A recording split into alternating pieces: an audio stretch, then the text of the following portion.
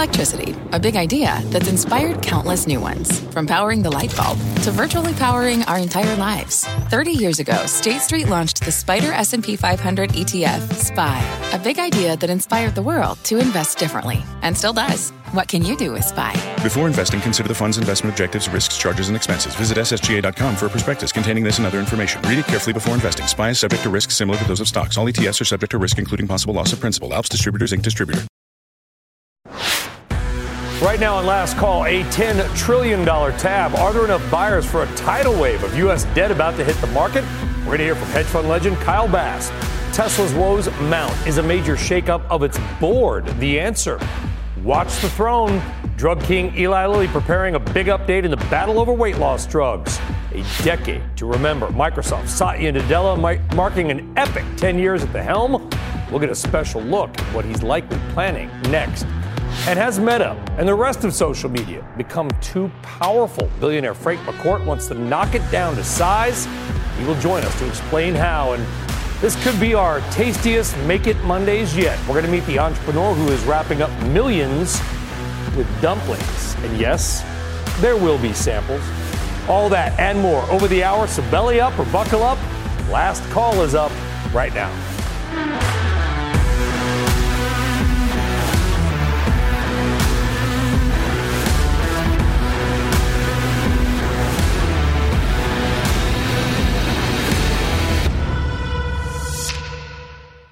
Happy Monday, everybody. Good evening here. Good afternoon out west. I am Brian Sullivan. We have all that and more coming up in the hour. But first up on Last Call, with everything else going on lately, you may not have noticed this, but you should. China's stock market is in free fall, and we wonder if the economy is going with it. Domestic stock indexes in Shanghai and Shenzhen continue to crumble. It comes as a weak economy, real estate slump, and tensions with America have rattled investors in China. Now, Chinese officials vowed to try to stabilize the market and crack down on what they call malicious short selling. But none of that helped. In fact, today, one index in China down 8%. The blue chip Hang Seng index out of Hong Kong has now lost half of its value since the January 2018 peak. So why should you care about what is happening in China? Well, of course, some of the biggest American companies, some of which you may own shares in, have significant exposure to China. I want you to think about Apple, Starbucks, Las Vegas Sands. Those stocks have not been hit too bad, at least not yet. But also recently, we've had shares of 3M and DuPont tank, in part because of weakness in Chinese chemicals, which could be another bad leading economic indicator. So what exactly is going on here? Let's talk about it all with somebody who knows a thing or two about China and markets. That is famed hedge fund manager Kyle Bass, founder and chief investment officer of Heyman Capital Management. Kyle, I mean, we knew things were bad. Evergrande, the biggest property developer in the world, liquidated, didn't go, went bankrupt and now is liquidated. But when we see indexes fall 8% in a day, something's up. Well, actually, something's down, but good to see you, Brian. I left the door right open on that one. Yeah, you did. This time it wasn't a revolving door, which is better for you. And maybe we'll get to that one day. But I think that when you have a scenario like Evergrande and Country Garden together have $500 billion worth of debt. Two companies have $500 billion. Every single property developer in China that's public or listed is in default, bankruptcy today. When the Chinese miracle, and I put the miracle in quotes, when the Chinese miracle was running its course, it was all real estate focused. Let's say all. The substantial majority of Chinese GDP growth was real estate and the concentric circles that surround real estate. And now you're having a reversal after an unregulated and unabated climb in real estate. Now you're seeing a real estate collapse. So this is just like the U.S. financial crisis on steroids. They have 3.5 times more banking leverage than we did going into the crisis. And they've only been at this banking thing for a couple of decades, Brian. China is going to get much worse, no matter how much their regulators say we're going to protect individuals from malicious short selling. Imagine regulators blaming a 15-year swoon on their stock market on short sellers. It's just it's hilarious. Well, I think politicians everywhere have that in common. They got to find something easy to blame. But I want to go back to your point, okay? Because a lot of our audience, very smart, probably the smartest audience out there, may not fully comprehend how big Country Garden and Evergrande are or were. They're not household names here. $500 billion in debt is probably, and I'm going to guess, more debt than the entire Dow 30 has combined, something like that. China's economy, to your point, has really been about one thing, and that is real estate. It is not low-cost exports. Sure, they make a lot of money in that too, but real estate, trading off it, flipping it, I mean, it all sounds very familiar to something you're very familiar with, 2007 in the United States. Yeah, I mean, it's, again, the leverage in their system is about 3.5 times or 350% greater than the leverage in our system was. And we've been at capital markets for well over 150 years, and look at how bad we screwed it up. The architecture, the basic architecture of the Chinese economy is broken. And it's broken because it was real estate centric. And 70% of Chinese individual assets are in real estate. And real estate's down, we don't know what the number is, nobody knows, down 25, 30, 40%. And the banking system has, 30, 40% exposure and 3.5 times more leverage. So you can do all this math and realize China's in real trouble. Xi Jinping announced over the weekend that he wants to make talking about China's economy in a negative way, a national security issue. So he started wiping websites clean of negative economic data about China. I mean, when you start pointing at short sellers and eliminating data online, you know how bad it is over there. And he's in a real trouble. And back to comparing 500 billion and trying to understand the size. In the global financial crisis, the US banking system lost about $800 billion, and we re-equitized it with common and preferred securities, injections of capital. We're talking about $500 billion worth of losses, or almost that much, in 2 companies. And all the rest of the developers in bankruptcy. And we haven't even talked about their banks yet. We're just talking about 2 companies losing $500 billion. Their local government marketplace, local government debt marketplace, is a $13 trillion equivalent marketplace. And they sell real estate to Chinese developers to pay their bills in the local government. Well, guess what? That's not happening either. And those local governments are all defaulting now. Yeah. I mean, it is quite literally, China had 20 plates spinning and all the plates are crashing right now. Yeah, for more context, I just looked it up. Equity Residential, publicly traded here, EQR, one of, if not the biggest residential apartment builders in the United States, has debt of $8.4 billion. So that's one of, if not the biggest here, $8.4 billion versus $500 billion there. Here's the question. There's 2 questions. Number one, if or when do we start to feel their pain here, or are we insulated enough? And is there a point at which the markets there get so bad that even a Kyle Bass might think about investing in China? Yeah, that will happen on the 12th of never.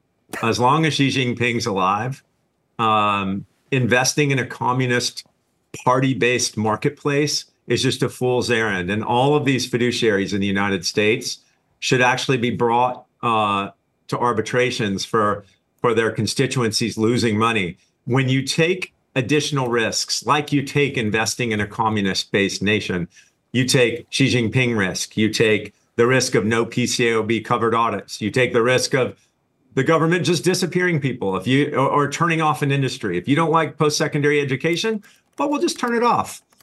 If you want, your CEO could just wake up missing tomorrow and may never come back.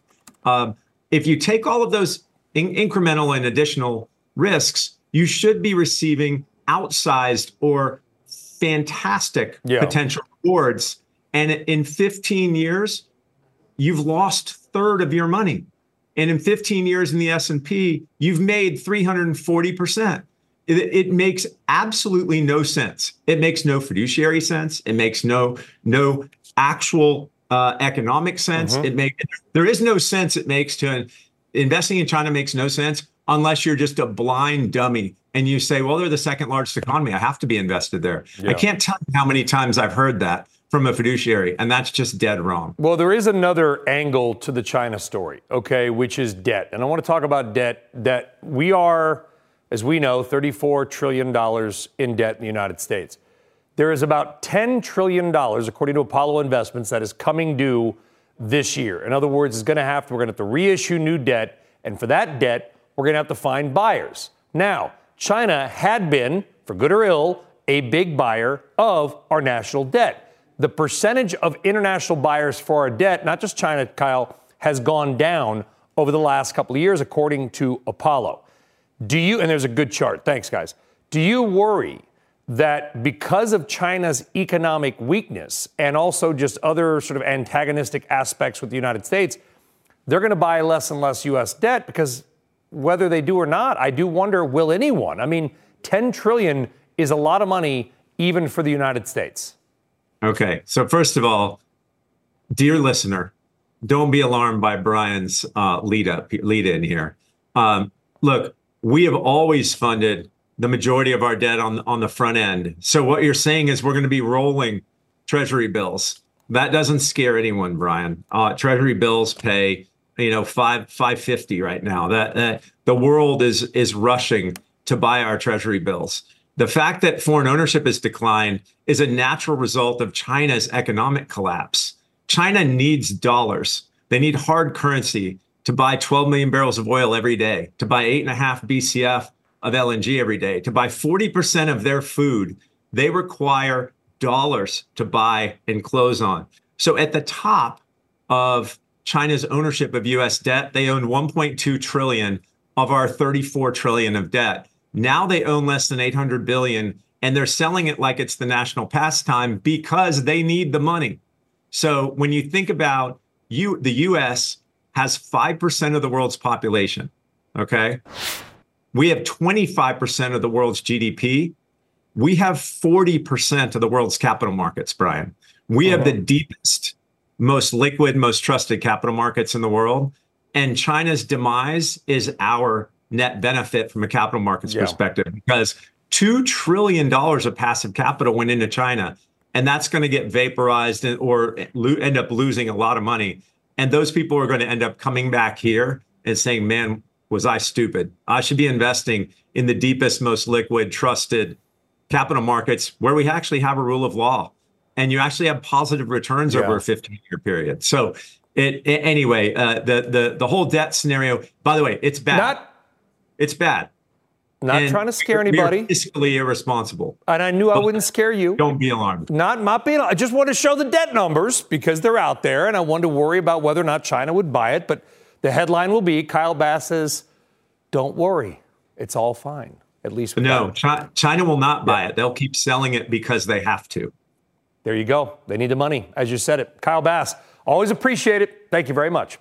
Pleasure, all right, so Brian. Quickly, let's take a look at what happened to your money today. Not a great open to the week. Markets fell a little bit, but I will say this, well off our lows of the day. The big stud and dud. Stud was Estee Lauder. Hate these kind of stories. Laid off a bunch of people. Stock rises. I think that's gross. Air products and chemicals down 15.5. Guess what? Weakness in where? China, right? APD, a big hydrogen renewable play, down 15% because of China. Quick check on futures if we can. Mildly in the red. All right, we are just getting started on a Monday. Up next, securing its crown, how Eli Lilly could soon declare overall victory, maybe with one of them, in the weight loss drug battle. Plus, the one city that apparently could not get enough of last night's historic Grammy Awards.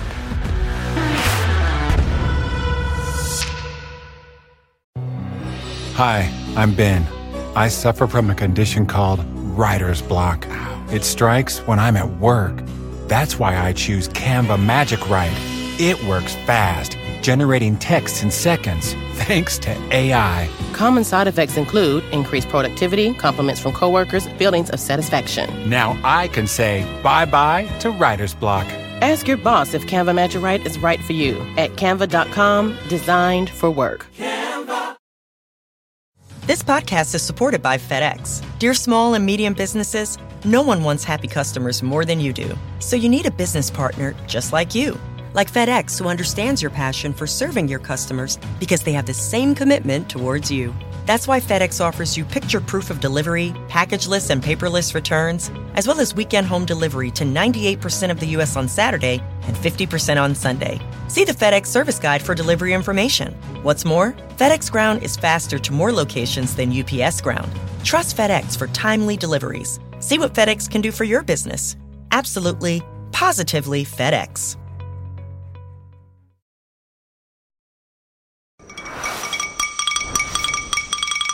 All right, let's get to tomorrow's news tonight. Some of the headlines you need to set up your day tomorrow. First up, the Grammy Awards.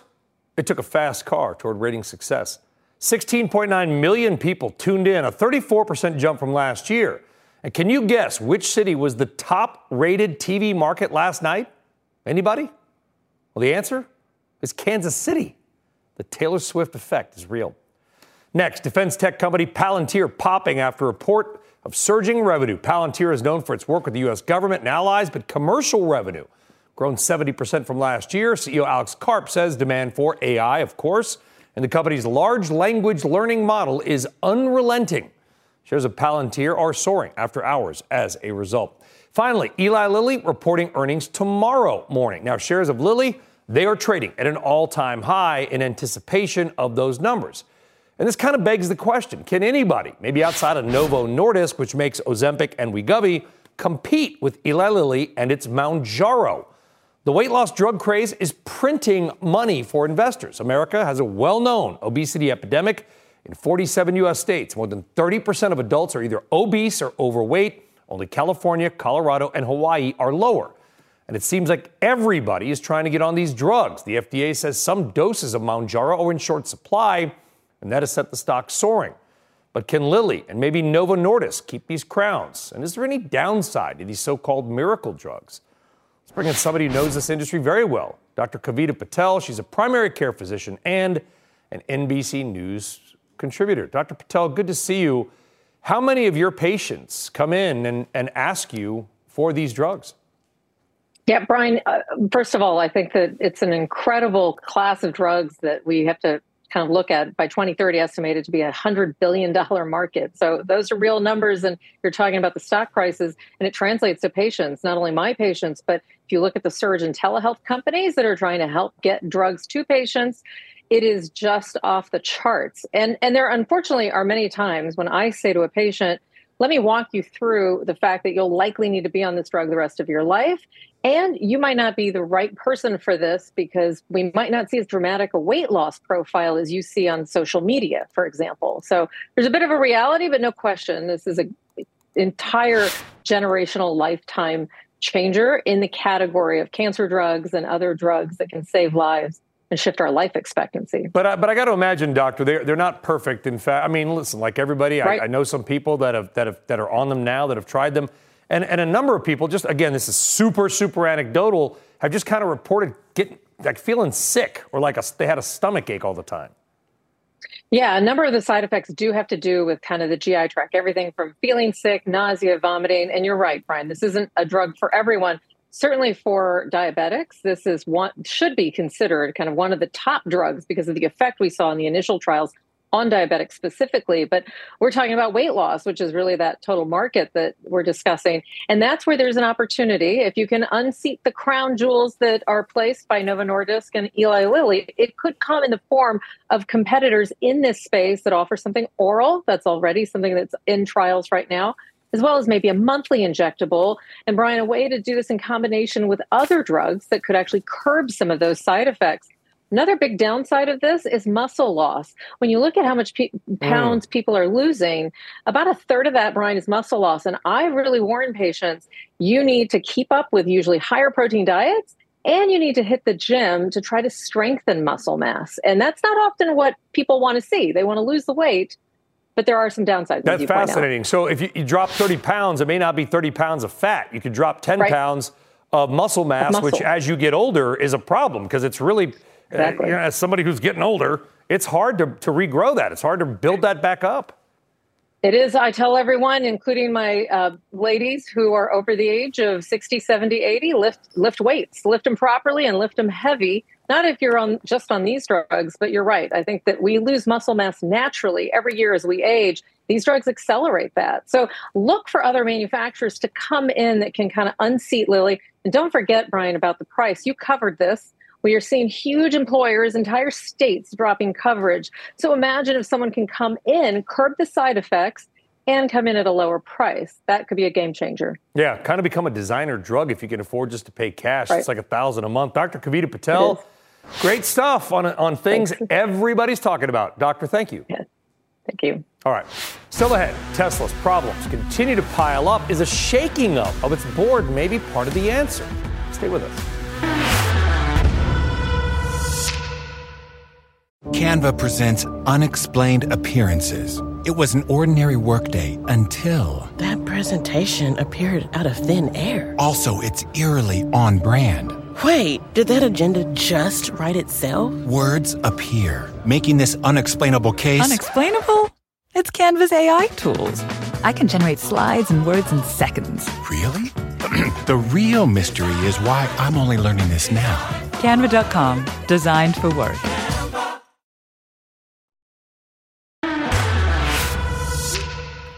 All right, welcome back. Some potentially bad news for Elon Musk, Tesla, and its shareholders. A bombshell report from the Wall Street Journal claiming several current and former members partied and took illegal drugs with the tech mogul, members of the board. Now, you may recall a Delaware judge recently nixed Elon's $55 billion pay package, in part because of Musk's, quote, extensive ties to the same board that apparently approved his pay. Tesla shares fell over 3% today, down 27% this year, but up over the past year. Let's talk more about this and Musk's relationship with the board with Tesla investor and CEO of Gerber Kawasaki, Ross Gerber. Ross, first off, who do you think the Journal, they're not going to publish something unless they got good sources, even if they don't name them. Who's leaking all this stuff lately? Well, there's 80,000 people at Burning Man, so it doesn't take too much to see Elon there partying with everybody. You know, it's kind of like common knowledge. So there's plenty of people that have partied with Elon, so I don't think it's hard to find anybody, you know? Yeah, but I will say the Google founders, I think, you know, they went to Burning Man. There's been many tech CEOs that have gone to that. Do these reports trouble you as much as they apparently trouble some other people?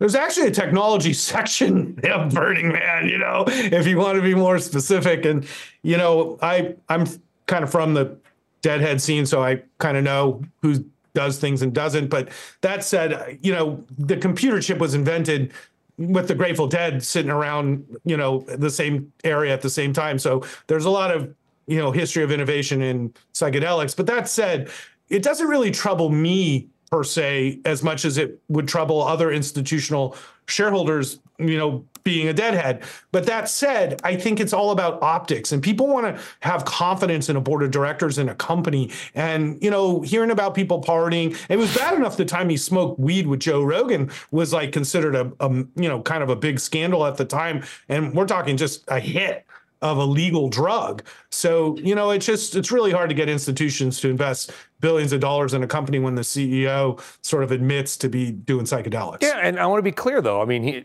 Musk said, you know, he's got drug tests for these NASA contracts for SpaceX, and he's passed every single one of them. I mean, we have reports of unnamed people, and I saw him maybe doing this with that person, possibly. But we also have passed drug tests, which is like, that's, you know, at least. No. The drug tests do not test for ketamine or psychedelics. Drug tests typically test for cocaine and heroin and cannabis and things like that. So psychedelics, you know, those of us who are deadheads know, you know. But do we care about those? They don't test for it. I mean, they don't test for those drugs. I mean, ketamine is illegal in certain uses, but it's also prescribed in certain ways. It's a new thing to be prescribing ketamine and psychedelics to deal with mental and emotional issues. And if that's the case, that Elon has mental and emotional issues that he's been prescribed psychedelics for, that would be another thing that investors want to assess, you know, is the fitness mentally that he has to be CEO. If that's in fact the case, that he's being treated for mental issues. So quite frankly, this is all just a big distraction from the fact that Tesla needs to execute and sell Cybertrucks and get full self-driving to work. I just put a list of 10 things Tesla needs to do to get their stock going back again, and all of them are execution issues.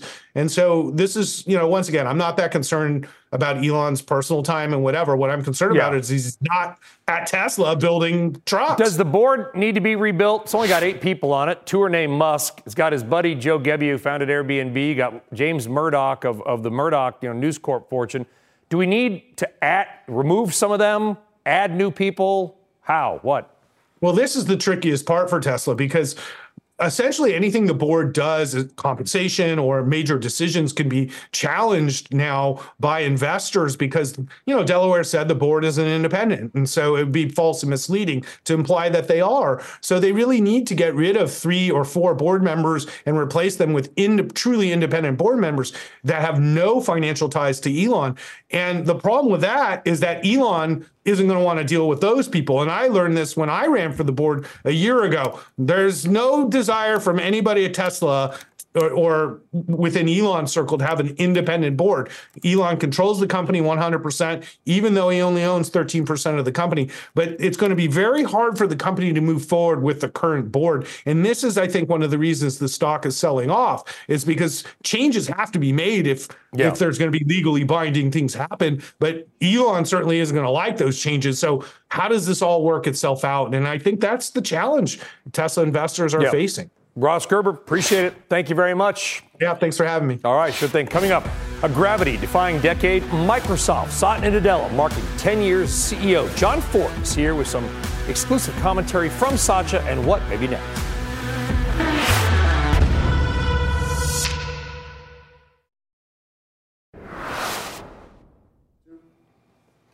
Welcome back. Here's a quick watch list item for you. It's called NVIDIA.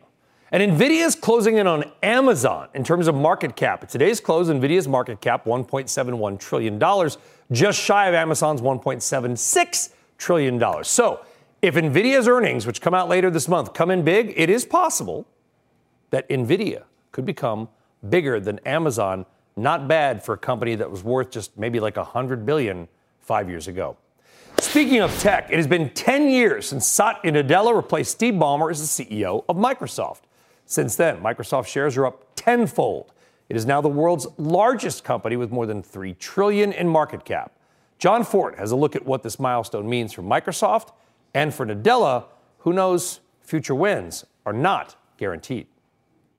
Because what came before, like today we may be whatever, whether it's the stock or the market cap or what have you, but tomorrow, it's no guarantees. And especially in tech, there's no franchise value. I remind myself of this as nothing lasts forever. And we've been through, some dark times on that and back. And so therefore, I am more grounded perhaps than that. So therefore, I always am looking for saying, okay, what's next? And can we build enough capability and conceptual understanding of what's next inside the company long before it's conventional wisdom? Quite honestly, by the time you ask me about something, if I'm like saying, what is he talking about? Then it's all over. No one thinks it's all over now. So how did Microsoft get here? Well, the first thing to understand is Nadella reset popular assumptions about how a tech CEO competes. The decade before Satya Nadella took over at Microsoft was a decade of decline. The company had seemed unstoppable after the 1992 release of Windows 3.1. In this video, you're going to see the future. When Microsoft seized and dominated the PC and early web browser markets, crushing Apple and Netscape. But after the Justice Department sued and nearly broke up the company, Microsoft lost its equilibrium. In the new millennium, after the dot-com bust, new powers rose as Microsoft foundered. Jeff Bezos and Eric Schmidt conquered the web with logistics and search. 1,000 songs is mind-blowing, but iPod's even more than music. Steve Jobs reinvented mobile and media with the iPod and iTunes.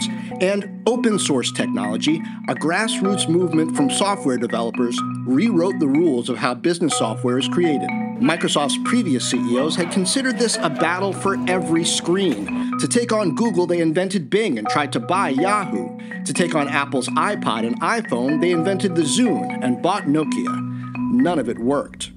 We want to empower every individual and every organization to be able to thrive in this mobile-first, cloud-first world. Nadella's new approach, instead of trying to beat other platforms, he embraced them as a home for Microsoft Office. And instead of undercutting open source software, he vowed to make it work better on Microsoft's cloud. It was part of a broader strategy to work better with partners. If you look at cloud, AI, and the Open Data Initiative, the idea that even a small business in Indonesia can now use SAP, Adobe, and Microsoft to become that much more efficient is the real opportunity. At the same time, he modeled a rare approachability, particularly for Microsoft's old culture, where the smartest person in the room had license to become the most powerful, and the most powerful had license to be a jerk. It doesn't mean we have to agree on everything all the time, but let's have a rich dialogue. Let's have that empathy for the other person's point of view. That is, I think, what has made America what it is today, and let us make sure we don't trade that off.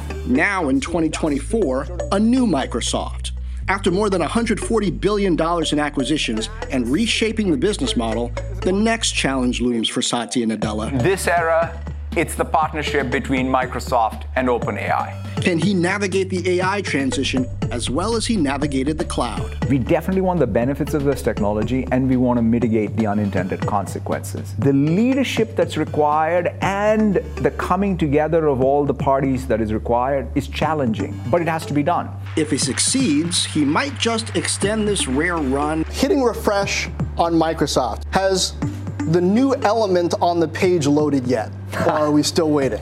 We as individuals are dealing with change all the time, and we're hitting refresh. We learn from it. And cement his legacy as Microsoft's third, but not necessarily third best, CEO. If you look at what specifically can Microsoft do, I think our best days are ahead of us because it's a software-powered world. My thanks to Fahima Ali and Ed Fettner for the edit and work on that as well. Satya Nadella is just 56, so he could keep doing this, presumably, for quite a while. Great piece, great interview. Good stuff, by the way. Big shout out to Fahima, my OPEC producer as well. So multi-talented there. Amazing. What's the takeaway on Nadella? Like, what you knew Steve Ballmer, too. Mm-hmm. What is what was the difference? Nadella worked there. He came up. What did he bring that was so different than Ballmer, dancing aside? Well, first of all, I think Steve Ballmer doesn't get enough credit, right? Okay. So yes, wow. He did some things wrong. The stock price, he did some things wrong. Gates left at just the right moment, right? .com bust, everything.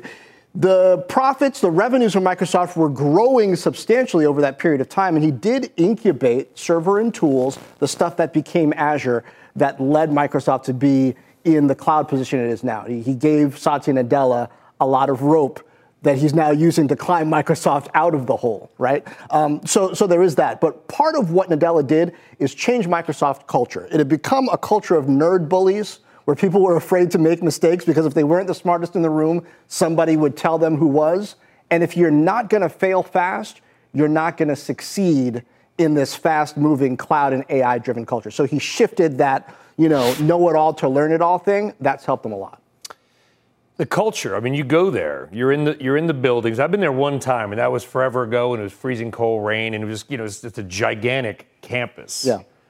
You see all the tech companies. How's the culture at Microsoft seem? Is it a happy place? Is it good? With the stock up, I got to imagine the employees are smiling. Well, I can't tell you. A lot of Porsches in the parking lot, John? I haven't spent a lot of time at Microsoft post-COVID with a lot of people in the building. So, because I can't tell you that. But what I can tell you is my interactions with Microsoft employees here, my interactions with them online, they are jazzed about the way that it has shifted. And the old strategy was Windows everywhere. Now it's more Microsoft everywhere, and it's not led by Windows anymore so much. It's by their developer proficiency. And that's a different mindset. Kind of the engineering mindset in a way. Right? It is. And it's a little bit more customer focused, which you had to be now. Back in the past, like Intel would give you can have any flavor of chip you want just as long as it's black, right? Microsoft, you can have any software you want as long as it's Windows. We're now in a more adaptable climate, and Microsoft was well positioned. Intel's now trying to get better position. I'm just going to rewatch that just to see the Bill Gates Windows 3.1 video that was in there. This is the future. And we're going to see the future. We did. We're living in John the future, Ford, Brian. yeah, we are. Appreciate better than the past. John Ford, thank you. Great stuff. Appreciate it. All right, coming up, the pinnacle of its power. Is it time for Meta, maybe all social media, to be reined in? Billionaire Frank McCourt has a plan to try to do just that. He's got a new book, and he is here next.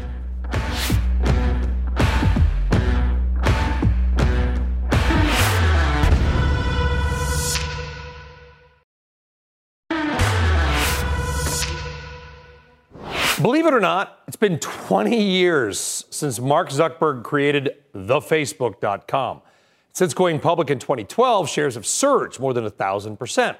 Zuckerberg celebrated the anniversary with a video posted to Facebook and Instagram, captioned in part, "We're still at it, and the best is yet to come."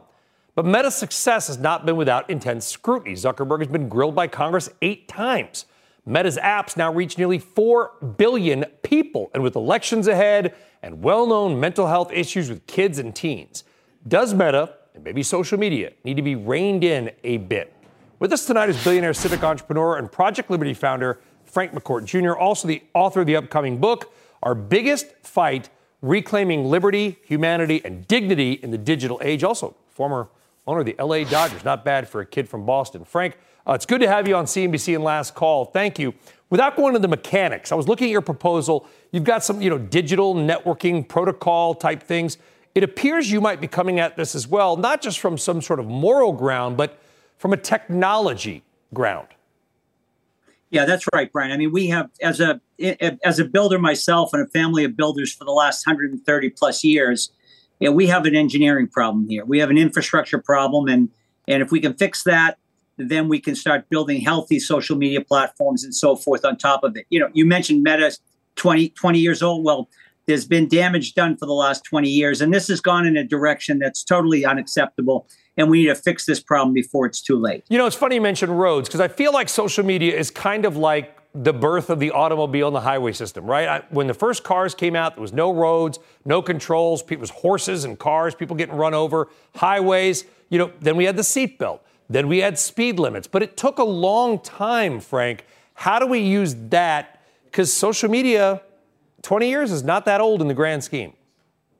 It's not that old in the grand scheme, Brian, but it's very old in tech terms, right? Technology moves at a very, very fast pace, much faster than horse and buggies. And so I think what the analogy you're drawing on, that, when we started building roads and cars, it was very, very unsafe. And what we did is we designed safety into the infrastructure, and look at what we created. It was, the engineering marvels.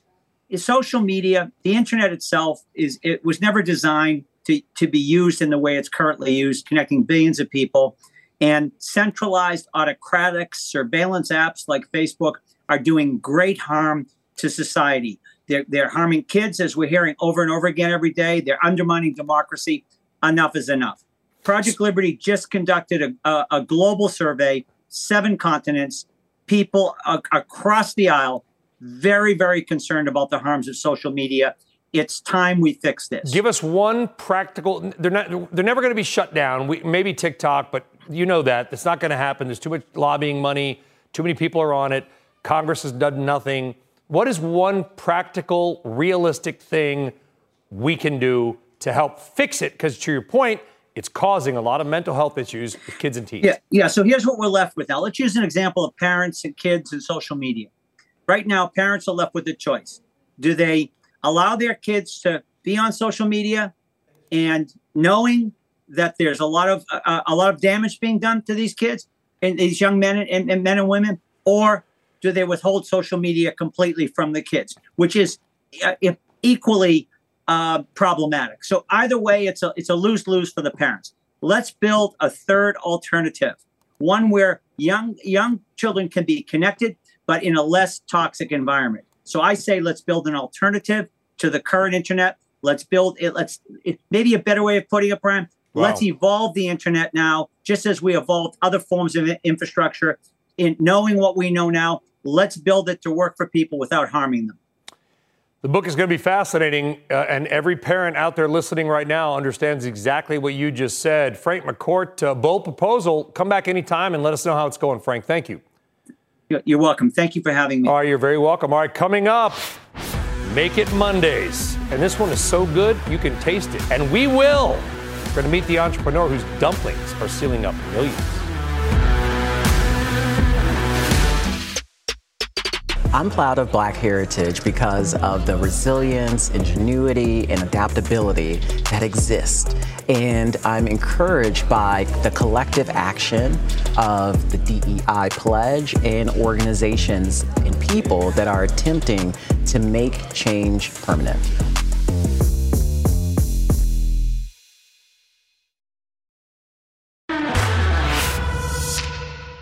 All right, it's Monday, we're told. So that also means it's Make It Mondays, where we celebrate America's small business and entrepreneurs. And tonight, we're going to dive in on some dumplings.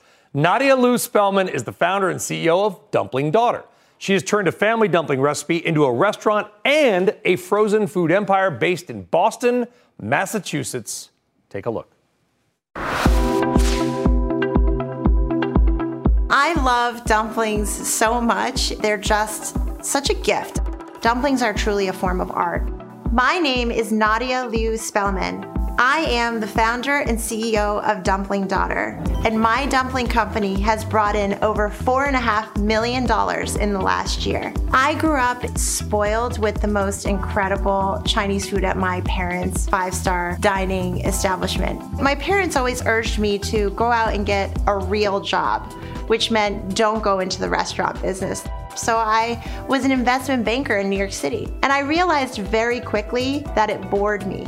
I ended up asking my mom, I said, "Can I move home with you?" Under one condition, that you train me and you let me work under you in your restaurant. From the notes that I took while working in my mother's Chinese restaurant, I wrote the business plan for Dumpling Daughter. Our restaurants have been the beating heart of our business. $2.5 to $3 million, and our consumer is about $1 million right now because we're still considered a startup. I found the first location for Dumpling Daughter in my hometown where I grew up. We had lines out the door and around the building for weeks. When we opened Dumpling Daughter, we had a combination of handmade and machine made.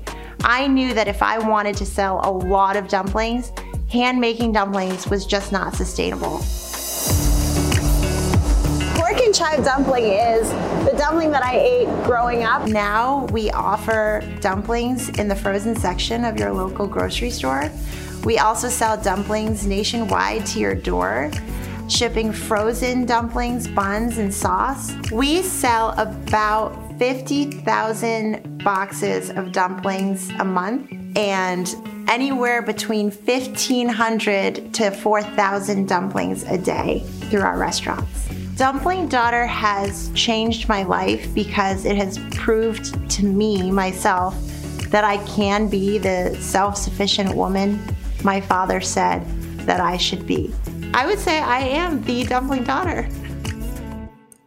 And coming here all the way from Boston is Nadia Lou Spellman on set because your mom used to have a restaurant in Inglewood Cliffs where we're based. Yes. So you know this area. I'm very familiar. Well, welcome. Thank you. It's nice to be back. Investment banking to dumplings. That's not a normal career path. I'm glad I did it. You know why? Because in the investment banking office, this show is on 24/7, and now I'm on it. So I think selling dumplings was the way to go. This interview is going to go very well. You said that. You brought in dumplings. Why are you so great? That's my next question. Wow, no one's ever asked me that before. You're just complimenting the show and you bring in food. No, so where can people find these? So we know this. Building a dumpling shop is one thing, but building an empire to sell these retail is a totally different skill set, I would imagine. Let's go back to the first question. I'm great because I honestly try to just do what I believe in.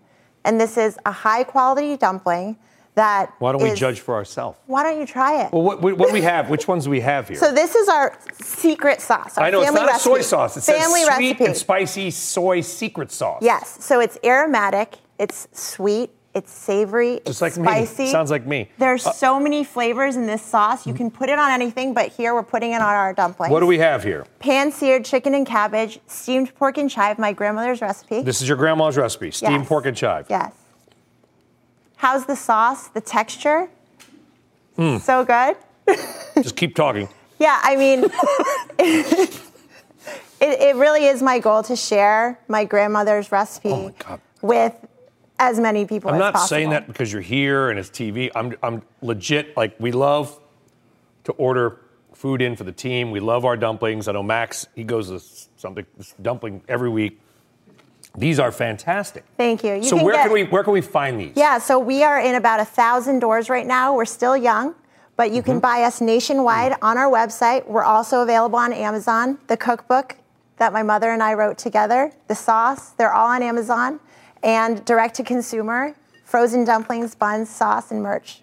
Your restaurants are in Boston. You have three.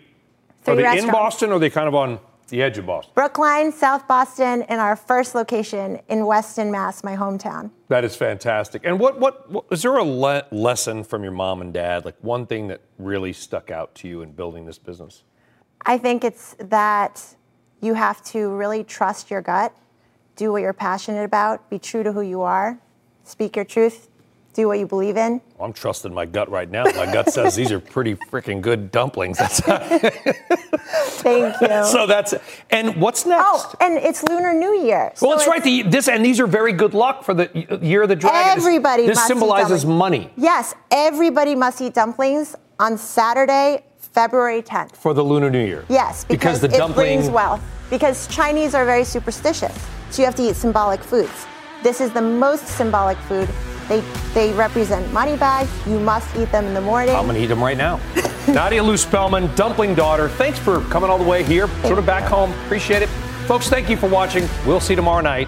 Time to eat. This podcast is supported by FedEx. Dear small and medium businesses, no one wants happy customers more than you do.